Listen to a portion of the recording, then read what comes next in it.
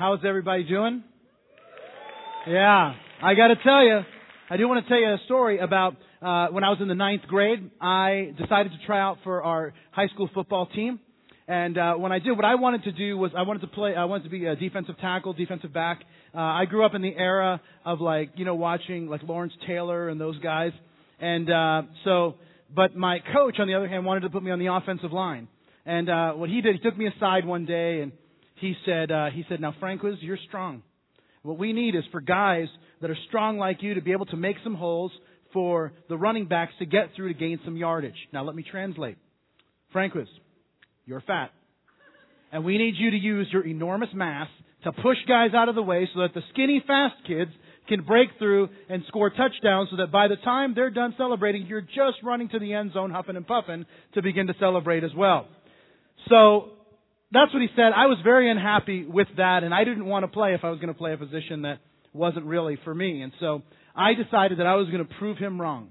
And so we had one of the things you had to do when you tried out for the football team was you had to run 2 miles in 14 minutes. So it's about a 7-minute mile, and which is pretty quick as it is. So you had to run a 7-minute mile, and you had to do it with full pads. And my thought was, if I could do this in under 14 minutes, I can show him that I am fast and that I can be like a defensive end or defensive back, something like that. So we start out, right? He blows the whistle, and the whole, a bunch of guys start going. Now, there's some guys who are just walking because like they're playing the position they want to play, so they could care less whether the coach, because if you don't do what the coach asks you to do, just makes you do laps anyway, which is what they're doing now. So who cares?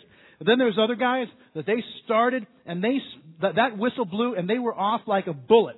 I mean, they were like a mailman being chased by a dog. I mean, they were running as fast as the wind. And then there were guys like us, like me, and we were just trying to find a pace that we could sustain because we knew that if it was 2 miles, it was 8 times around the track. So it wasn't just getting around there once. We had to finish and make our way in 14 minutes. Now, if you want to know the end of the story is I did it in 14 minutes. He still didn't want to change me, but I didn't play anyway because you needed a 1.5 GPA to play football, which I did not have because I was not a very good student. So all that running for nothing. But I want you to listen to this. Isn't that how it works in life? When I saw those guys who were running, they were off like a bullet. You know what was weird? Is that by the second or third time around the track, those guys that were off to the races on the very beginning, giving it all they had in the very beginning, second, third time around, they were like laying on the grass. Some were like in gravel in the fetal position calling for their mommies because they were so tired. And I'm telling you that sometimes that's what we do in life. It's like, what is it? It's February 21st, right? And like right now, like most of the New Year's resolutions that we made have all kind of fizzled out. And if somebody even brings up, like if your husband or wife brings up one of the New Year's resolutions that you made, they're like, hey, weren't you going to do that? Never speak of that again. I said that after I had 14 donuts. I cannot be held to that. And I'm telling you, we do that. And then here's what happens, because we make these resolutions. We decide we're going to do something. We say, I'm going to get as skinny as my pinky. I'm going to be a thin. I'm going to be as skinny as my pinky. And we go from pinky to Twinkie in like a week, right? I don't know how that works, but it works out that way. We buy exercise equipment. I'm going to do this every day. And now it's like we use it to like hold up, dry off our clothes. And that's all it's really good for. But you know what happens? We do this in marriage too. We do this in marriage because here's what we do. There's so much focus and energy that goes into the start, but not that much that goes into the finish. Listen, I've been a pastor for a long time, and I have done a lot of premarital counseling. And I've never talked to one couple when we're talking about, like, if I'm going to officiate their wedding and we're going through, like, the order of the service or anything like that. I've never talked to one couple who's like, yeah, we're just going to wing it. We know whatever happens. No. What they're talking about is like the most choreographed and detailed event in human history. You say, well, why did you guys pick out the church that you picked out at that time? Well, you got to understand is that when the sun comes up on that day, and then we're going to take the pictures around 10:54 a.m. And then when the sun is just cresting over, the beams of light will come through and shine on us. And it'll be like the glory of God and His love on us and all of His children right at that moment. And it's not like, I'm telling you, and it's so detailed. And then I'm telling you, I've done so many weddings. I've been to so many weddings. For the life of me, I still can't figure out why people who are getting married make their friends that are girls wear those dresses, like those bridesmaids dresses. I've never been to one wedding and been like, or heard anyone say, you know, those bridesmaids dresses are so beautiful. I'd wear those anywhere. You never hear that. You hear like, wow, those are rough. And I'm telling you, I really believe that they're a test. They're a test of friendship. It's a girl saying to her friends, wear this seafoam dress and I know that you really love me. Yeah, but will you? You will wear this. Oh, okay, I will. And it's the weirdest thing. But you know what's interesting? Average wedding in America, this is over the last several years, $20,000 is spent on per wedding. And, and isn't that weird? You know, it's the weirdest thing to think that the average wedding is $20,000, but after the wedding, they're going to hop in their 1982 Honda Civic, and they're not really sure if that thing's going to get them home because of all the extra weight from the empty cans that have been attached to the bumper. Like, will that thing make it? I don't know, but you did feed a lot of people that you don't like that much. And it's just the weirdest thing. By the way, for those of you saying, well, how much did you spend on your wedding? $1,500. That's how much I spent. I'm telling you, both services before, one guy was like, woo! And you know it was only a guy that was going to do that. And his fiance or whatever was like, what is wrong with you? You know, and I'm telling you, and here is the weird part. Anybody who was at our wedding, the only thing they remember was how hungry they were.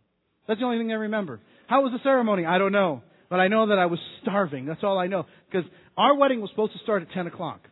My wife was an hour late. So it started at 11. What was she doing in that hour? She's like, oh, I was getting ready. Here's what I know. She's like, do I really want to do this? What else do I have going on? Nothing? All right, I guess I'll do it.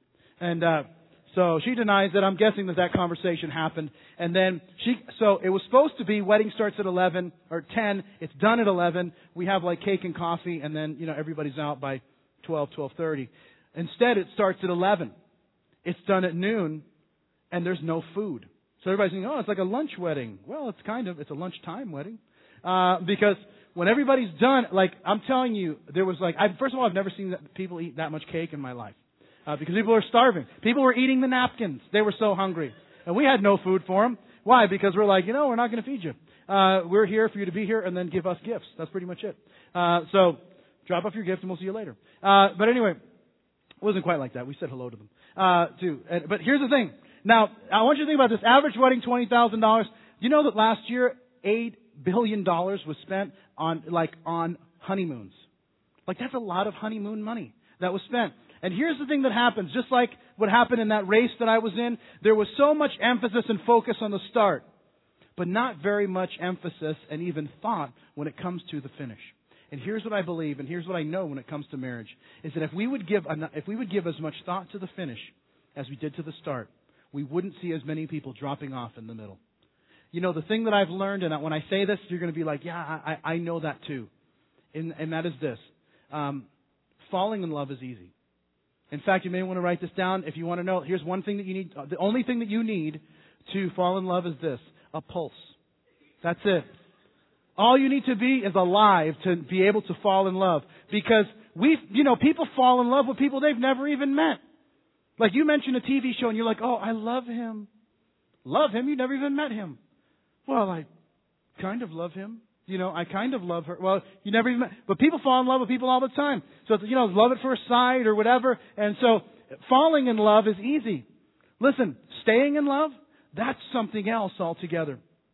And that's why here, and that's why at our Miramar campus, that's why all of us are starting this brand new series this morning that's called Happily Ever After.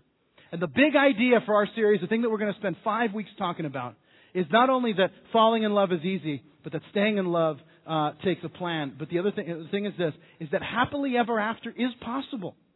Happily ever after is possible, but it takes work to get there. So we're going to spend 5 weeks talking about it, and each week we're going to talk about a different couple in the Bible, and we're going to learn from them the secrets to a marriage that lasts a lifetime. So if we're going to start, then we need to start at the beginning. And so what we're going to look at now is the very first couple, the very first marriage, the very first husband and the first wife. And if you have your Bible, open it with me to the book of Genesis, chapter 2, because that's where we're going to be. And we're going to look at this very first couple, and here's what we're going to find. We're going to find in this story the foundation for a marriage that lasts a lifetime. And so here's what we're going to see. This is starting in verse 18 is where we're going to begin, in Genesis 2. It says, and the Lord God said, it is not good that the man should be alone. I will make him a helper comparable to him. And out of the ground the Lord God formed every beast of the field and every bird of the air, and he brought them to Adam to see what he would call them. And wherever Adam called each living creature, that was its name. Now, if you pause there and give me your attention, here's the first thing that I want to share with you. There's 4 foundations we're going to talk about. But the first is this, is that marriage was created by God. God says it's not good for the man to be alone. And when that happens, God now institutes this idea of marriage, this idea of a man and a woman being together in matrimony for the rest of their lives. Because it's not good for the man to be alone. The other day, my wife and I and my 2 kids, we were at the shops at Pembroke Gardens, which is just a couple miles away. And, it's like an outdoor mall deal. And so we're walking around, and it's like this really beautiful day out. And we bought my daughter some ice cream. She has like this little strawberry, cone that she's walking around with. And then, because we're outside, she sees her shadow, and she like loves playing with her shadow. And so then she has her cone, and she starts doing this, right, with her shadow. And she says, "Look, I'm holding my shadow's hand." And then, so she's got this whole thing, and it's really sweet. And then she turns to us, and she says, "Look, I am my own friend." And there's like this really sweet thing. And I do think it's important to when you ask, would you be your own friend if you met yourself? Well, that's good. But here's the thing, is that it's not good for us to be alone. It's not good for man to be alone. That's why God instituted marriage.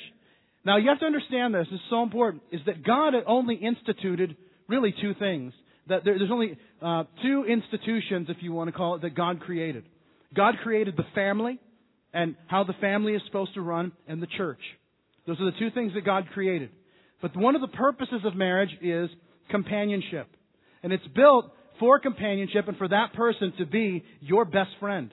That's why it's not just finding someone that you find attractive. It's got to be much more than that and much deeper than that. It's about finding someone that can be your best friend and that can be closer to you than any other human person. I want you to notice something in this passage that we read, and we're going to see it in the verses that follow, is that one of the things that God tells Adam to do is to name every person, or name every animal. And I do think it's fascinating. I really wish I could have been there, or at least when I get to heaven, I'm going to ask for it on Blu-ray so I can see it. I really do. I want to see it because I just think it'd be really cool to watch Adam come up with all the names, because he starts out really creative, and then by the end, it's like he's out of juice, right? He starts out and he's like, "I will call you hippopotamus." That sounds like a good name. Rhinoceros. And then he gets to the end and he's like, "What does that thing do?" "It flies." Fly. That's all I got left. He's like, he's out of gas, on what he can do. But here's what happens, is that God does this. He presents all these animals, and here's what he says. He says, "I see Mr. and Mrs. Hippopotamus, Mr. and Mrs. Rhinoceros. I see Mr. and Mrs. Giraffe, Mr. and Mrs. Monkey. But here's what I don't see. I don't see anyone comparable or comparable to me." And Adam at that moment realizes not only his uniqueness, but he also realizes his singleness. And this is the thing that's very important, and the thing that we have to know and understand. You say, well, why would God do that and have him name all of the animals? Because God was trying for Adam to see his own need. Now, this is really important if you're single. If you're single, and especially if you've been single longer than you've wanted to be single, and you say, "I have this desire in me to be married." Now, why is that? Now, here's the thing that's important. That's because God wired you that way. If you have a desire to be married and you're single and you say, "Well, why is that?" Listen, that means that everything is going according to plan. That means that God has not forgotten you. But what God is trying to do is awaken something in you for the purpose of preparation for you to be ready to be married to the person that He brings you. And that means, listen, if you've recognized that need in your life, it means that God is already working, fashioning and shaping the person that you're going to marry. So that's the word for singles. But let me say this to those of you that are married or wish to be married or are soon to be married. And that is this. Just because God created marriage does not mean that marriage is supposed to be easy. And sometimes what happens is that we get into a marriage relationship, and because it's not easy, we think, well, God must not be in this somehow. And listen, that's not the case. The first verse in your outline is Ecclesiastes chapter 4, verse 9, which is this wonderful passage on a marriage relationship. But here's what it says. It says, 2 are better than one, because they have a good return for their, what? Work. You may want to underline that. You may want to circle it so you can't even see it anymore. A good return for their work. That means that marriage, if you want a good return, there has to be work and investment in our relationship. You see, God created marriage for us to have companionship, but there's another reason, an underlying reason that sometimes we don't see at first. A reason that sometimes we even resent because we don't realize what it is that God is doing. One of the reasons that God created marriage and that God brought that person that you're married to into your life, listen, is because marriage is supposed to make you like Jesus. It's supposed to work in your life to begin to mold and shape you to reflect who Jesus is more and more. Gary Thomas, who's an excellent author, wrote a wonderful book called Sacred Pathways. He wrote another wonderful book called Sacred Marriage. And in that book, Sacred Marriage, he said this: marriage was not created to make you happy. Marriage was created to make you holy. That's why the Apostle Paul, in his famous discourse on marriage in the book of Ephesians, chapter 5, you may want to jot down that note and look at it later. But here's the thing that he says when he talks about the role of men being husbands, the role of women being wives. When he talks about them and the purpose of them, that the purpose of them is to reflect who Jesus is in their relationship to a world that doesn't know God. And then he says this: in us reflecting who God is. Look at I don't have the whole passage here. What I have is the last verse. Look at the first three words. For this reason. Husband, you do what you're supposed to do because you're called to reflect Jesus in a certain way. Wife, you do what you're called to do to reflect Jesus in a particular way. For that reason, Paul would say, quoting Genesis 2, a man will leave his father and mother and be united to his wife, and the two will become one flesh. Everything that a man is supposed to do and be, everything that a woman is supposed to do and be in marriage is designed to gear both of them towards becoming more like Jesus. That's why he uses that phrase, for that reason, for this reason. And too many times marriages struggle because they have the wrong idea as to the purpose of marriage. And that's what we're going to talk about in the next two verses that we read. Look at verse 20. It says, and so Adam gave names to all the cattle, to the birds of the air, to every beast of the field. But for Adam there was not found a helper comparable to him. And the Lord God caused a deep sleep to fall on Adam, and he left. And he took one of his ribs, and he closed up the flesh in its place. And if you pause there for a second, here's the thing that I want to share with you. This is number two. One is marriage was created by God. Number two is that marriage does not complete you. Marriage does not complete you. When I was engaged to be married, so this was quite a while ago, I was still in college at the time, studying for ministry, and I went out to dinner with a friend of mine, and there was a group of people having dinner that somehow kind of knew who we were and invited us to sit with them. So there's about 6 or 8, 10 people there. I sat down with them, and we just started talking, and they asked me a little bit more about myself, and told them I was engaged to be married, and this and that. And so it was just after church one weekend, and so then they said to me, one guy starts talking, and he says to me, things aren't going that great in my life right now, but here's what I know. I know that if God brought the right woman in my life and I could marry her, I know that everything would work out. Because I just feel like I'm incomplete without that person that God brings me. And I know that if God could bring me that person, that everything would work out. And so they said, well, you're engaged. What do you think? And I said, well, I don't have any marriage experience to give you. I've never been married. This is back then. And I said, but I do, I can tell you this. That kind of math doesn't seem to work. And they said, well, what do you mean? I said, well, from what it sounds like, you're trying to tell me that you're incomplete and the person that you're going to marry is incomplete, and somehow 2 incompletes are going to equal 2 whole people. That doesn't seem to work. And so if you've got 2 incomplete people in a relationship, that still equals 2 incomplete people that now don't feel whole. But see, here's what the Bible talks about. It talks about marriage being 2 people who are complete, coming together and forming wholeness in their marriage relationship. And that's why one of the illusions that we buy into for marriage is what we think marriage is going to bring is that, marriage is supposed to complete me. It's supposed to complete you. It's supposed to complete us. When really that's not how it works. Now, I understand why we believe this. Is because it's very romantic to believe that. That somehow you're walking through life with a piece of you missing. and that you're just not able to function with a piece of you missing. Right? Adam had a piece taken from him, and now he's somehow incomplete, right? Well, that's not really what the Bible is saying. It's a piece that was taken from him, that she was created from him, and that they would be a connection together, that she would be the right person for the right man. But listen, here's the thing that's important. While everything is telling us, and the culture is telling us, you're incomplete without that right person and that perfect person, I want to tell you that that's not what the Bible teaches at all. But everything around us is telling us that you're incomplete without that certain someone. I want to tell you something. This is so important. And you'll miss it if you don't catch this one line. And that is, there is a difference between having a desire and being incomplete. There is a big difference between having a desire for something and being incomplete. In verse 24 of this passage, which we're going to get to in just a moment, we learned that two become one flesh. Not two halves become a whole. Not 2 3/4 become two. No, it's different. And here's why that's important. When a person believes that they're incomplete and that marriage is the only thing that's going to complete them, that will begin to put a pressure on that person that they married, that marriage and that their spouse was never intended to bear. And here's what happens. You walk into marriage and you say, I'm incomplete and this person is supposed to complete me.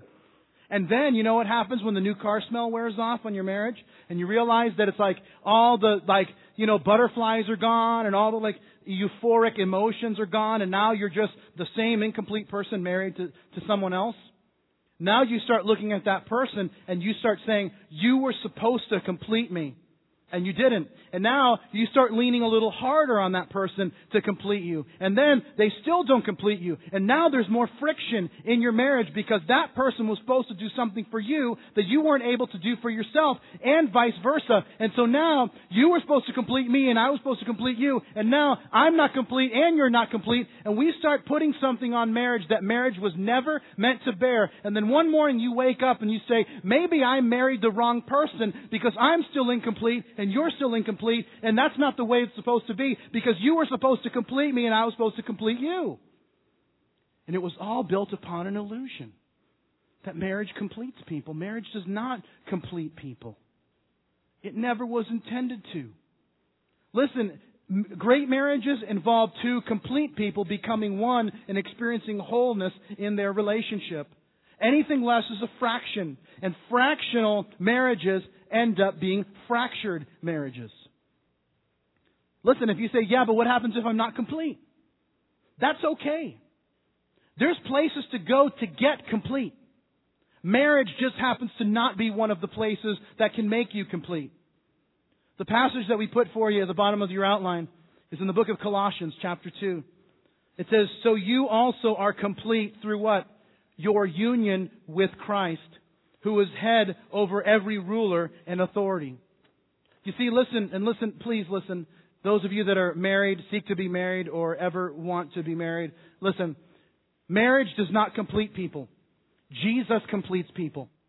And the greatest thing that you can do for your marriage relationship is to seek every day to draw closer to God. And the more you draw close to God and the more your spouse draws closer to God, here's what will happen. The easier it will be for the two of you to draw closer to each other. Because the more whole you are in your relationship with God and the more whole your spouse is in your relationship with God, the more wholeness you will experience together in your marriage. Because, friends, Jesus completes people. Marriage does not complete people, and it's incapable of doing so. That's what we see next. Look at verse 22 of the same passage. It says, and then the rib which the Lord God had taken from man, He made into a woman. And He brought her to the man, and Adam said, this is now bone of my bones and flesh of my flesh. She shall be called woman because she was taken out of man. We said, number one, that marriage was created by God. Number two, marriage does not complete you. But here's number three. Marriage is about being the right person. It's about being the right person. I don't know if you're aware of this. I just found this out this week doing some research for this message. Check this out. There are on the web more than 1,500 websites that if you put up your information and create a profile, that they will use their powers of math and compatibility to find the perfect person for you to be with, to date, and to ultimately marry. That's amazing that they're able to do this mathematically, to find the perfect person. That these websites, you do this and they will find Mr. Right. They will find the perfect person for you. Now, here's the thing that I find very interesting. 1,500 websites that will help you find the right person. Not one website that will help you become the right person. Because let me tell you something, marriage is a lot less about finding the right person and a lot more about becoming the right person. That's why the Bible says this, is that God forms this woman to be what? To find a helper comparable. Comparable meaning equal to Adam. Sometimes we misunderstand what that word helper means. And we have this idea of like helper being like an assistant. Like how my brother-in-law is an electrical contractor and here's what he does. He has a helper that goes with him. And so he's up on the ladder doing the work and the helper gets him a screwdriver. The helper gets him wire nuts. The helper gets him a Coke. Right? And we think, well, that's just demeaning how God would say that the wife is the helper to the man. Let me understand that word helper. You may want to jot this down. The Hebrew word for helper, it's two words in Hebrew. It's the word ezer kenegdo. Ezer, E-Z-E-R. Ezer kenegdo. And what does that mean? That word ezer kenegdo is used 20 times in the Hebrew Scriptures in the Old Testament. And the majority of the time, the word ezer kenegdo is used speaking of God being our help, being our helper. That helper is not in the place of assistance, but help is in the position of I need help and I need someone to help me. And now God brings the right person at the right time. And so when I can't do it, God being the perfect person comes along and is able to help me, help you, and help us. In Psalm 54, here's what it says in your notes. It says, surely God is my help. Ezer kenegdo. The Lord is the one who sustains me. You see, God created the right person and brought her to the right person. You see, because here's the thing. If you're not the right person, it doesn't matter if God brings you the right person. It's still not going to work out. That's why the statistics on remarriage are more staggering than the statistics on marriage. Some of us know that over the last 2 years, the work that the Gallup organization has done on tracking marriages and the success and failure rate of marriage, that now marriage has actually crested over 50%. It's now 52% of first marriages end in divorce. But here's the thing that many of us don't know. These are the latest statistics. 67% of second marriages don't work out. 75% of third marriages don't work out. So I want you to imagine a guy, he gets married for the first time and it doesn't work out. Second time it doesn't work out. Third time it doesn't work out, and here's what he says, there's just no good women. Well, what's the problem? Listen, dude, there's only one common denominator in all three of those marriages. And it's you. Right? And what happens is this, because it doesn't matter how many people God brings in a person's life, if you're not committed to becoming the right person, it doesn't matter if you find the right person. Now, here's the thing. One of the reasons why marriages are in trouble, one of the reasons is because both people are living in like a dream world about what marriage is supposed to do and marriage is supposed to be. Great marriages that last, live in reality. Now, the problem is that the reason that marriage has been so hard is not because you're like married to like a really bad person. You know, nice people, really nice people have marriage problems too. But it's because we've been asking something that marriage cannot give. That's why the quest to find Mr. Right or Mrs. Right, that will solve everything. It doesn't. Because we've never spent any time focusing on becoming Mr. Right or Mrs. Right for someone else. Now, let me just tell you the secret that very few people talk about when it comes to marriage. And here's what it is. It's that we are not able to change anyone other than ourselves. We are not able to force anyone to react or to respond or to act in any way. The only person whose actions and reactions we can control are our own. And so, but what happens is that we marry someone and we're trying to change them and mold them into the perfect person for us. But see, we can't do that. We don't have the ability to change a human heart. God is the only one who has the ability to change a human heart. But what we have to do is this. But we do have the ability to open ourselves up for God to change us. But it does involve a decision on our part to open up and say, God, I need you to do the work. Because I need to become the person who can not just finds Mr. or Mrs. Right, but can become Mr. or Mrs. Right in my marriage relationship. Because listen, God is the only one that changes people. But the person who lets God in to change people, to say, God, I'm going to react and respond and act and speak your way, is us. But we can only do that for ourselves. That's why, let me give you this. I gave you one verse of that Ecclesiastes passage. Let me give you the last 4 verses so you get like the whole picture of what is being talked about. He says, 2 are better than 1 because they have a good reward for their labor. For if they fall, one will lift up his companion. But woe to him who is alone when he falls, for he has no one to help him up. Again, if 2 lie down together, they will keep warm, but how can one be warm alone? Though one may be overpowered by another, 2 can withstand him. And a threefold cord is not quickly broken.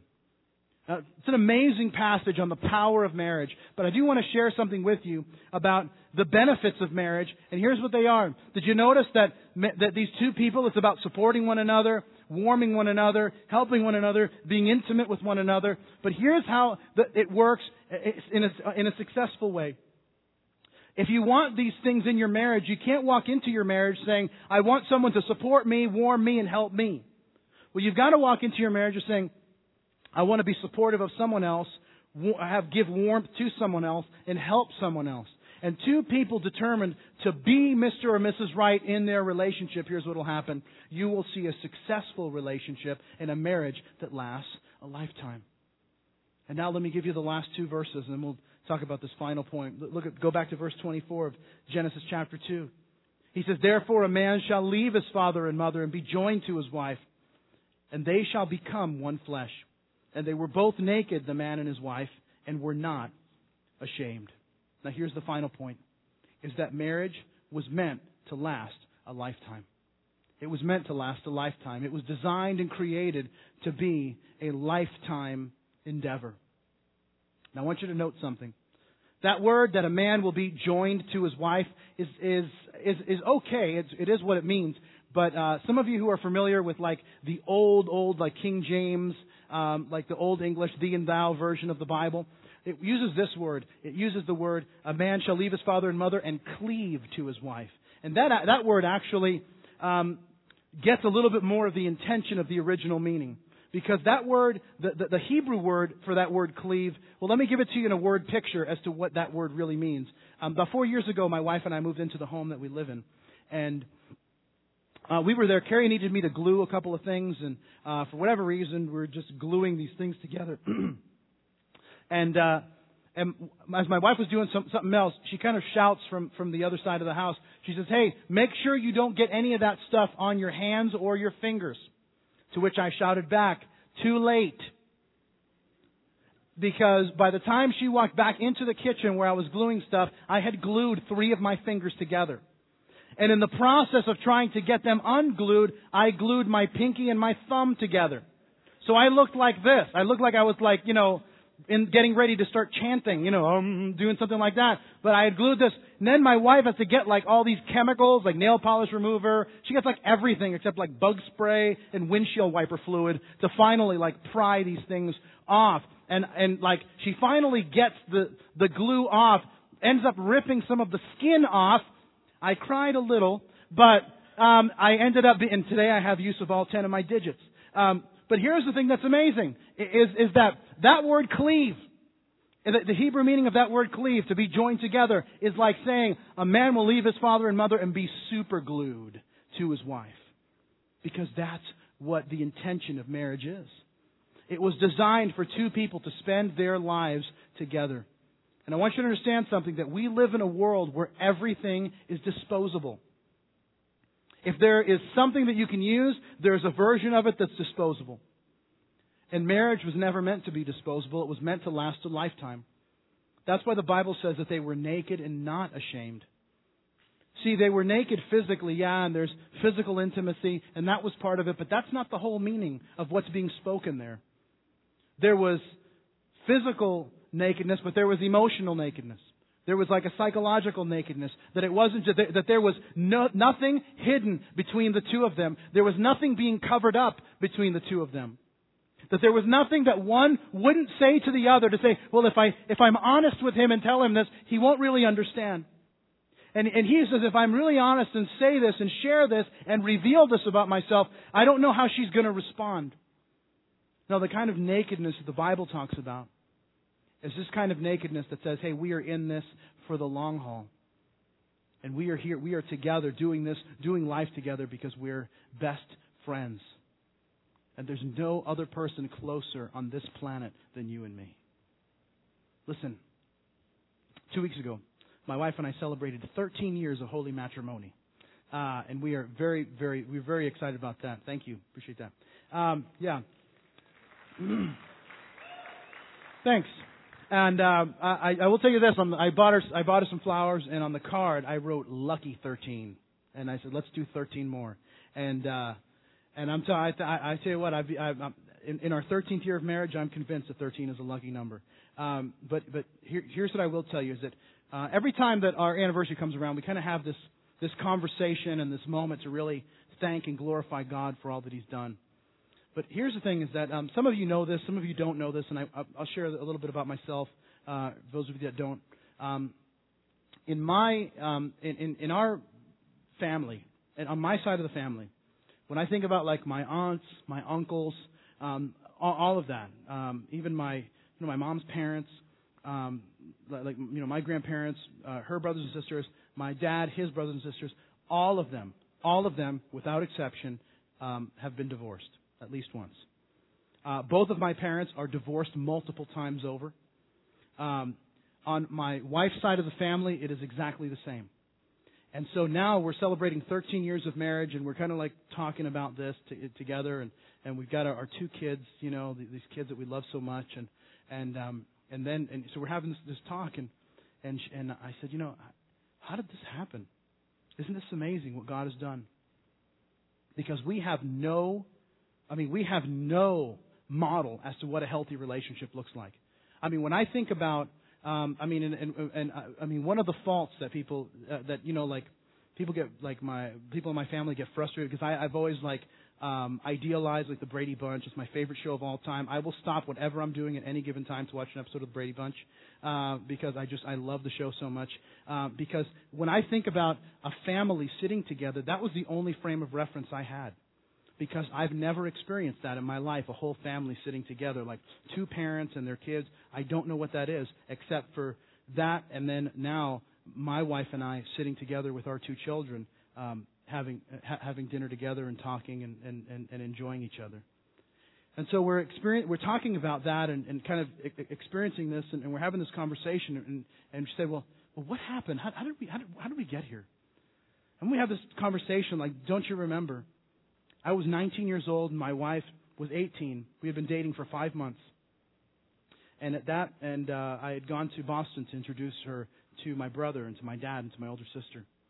And at that time, my brother, who had just become a Christian a couple of years before, he shared the gospel with us.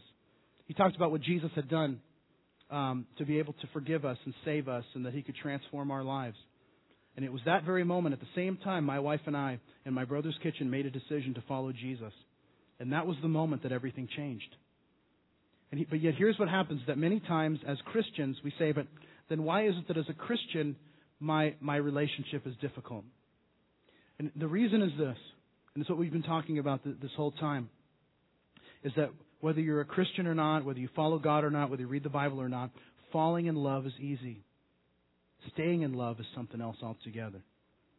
That happily ever after, listen, it's really possible. I can tell you that it's really possible, but it doesn't happen by accident. And here's where it begins. It begins by coming to God and saying, God, I need You to complete me. Because marriage is never meant to complete me, and it doesn't have the ability to complete me. But I need You to complete me.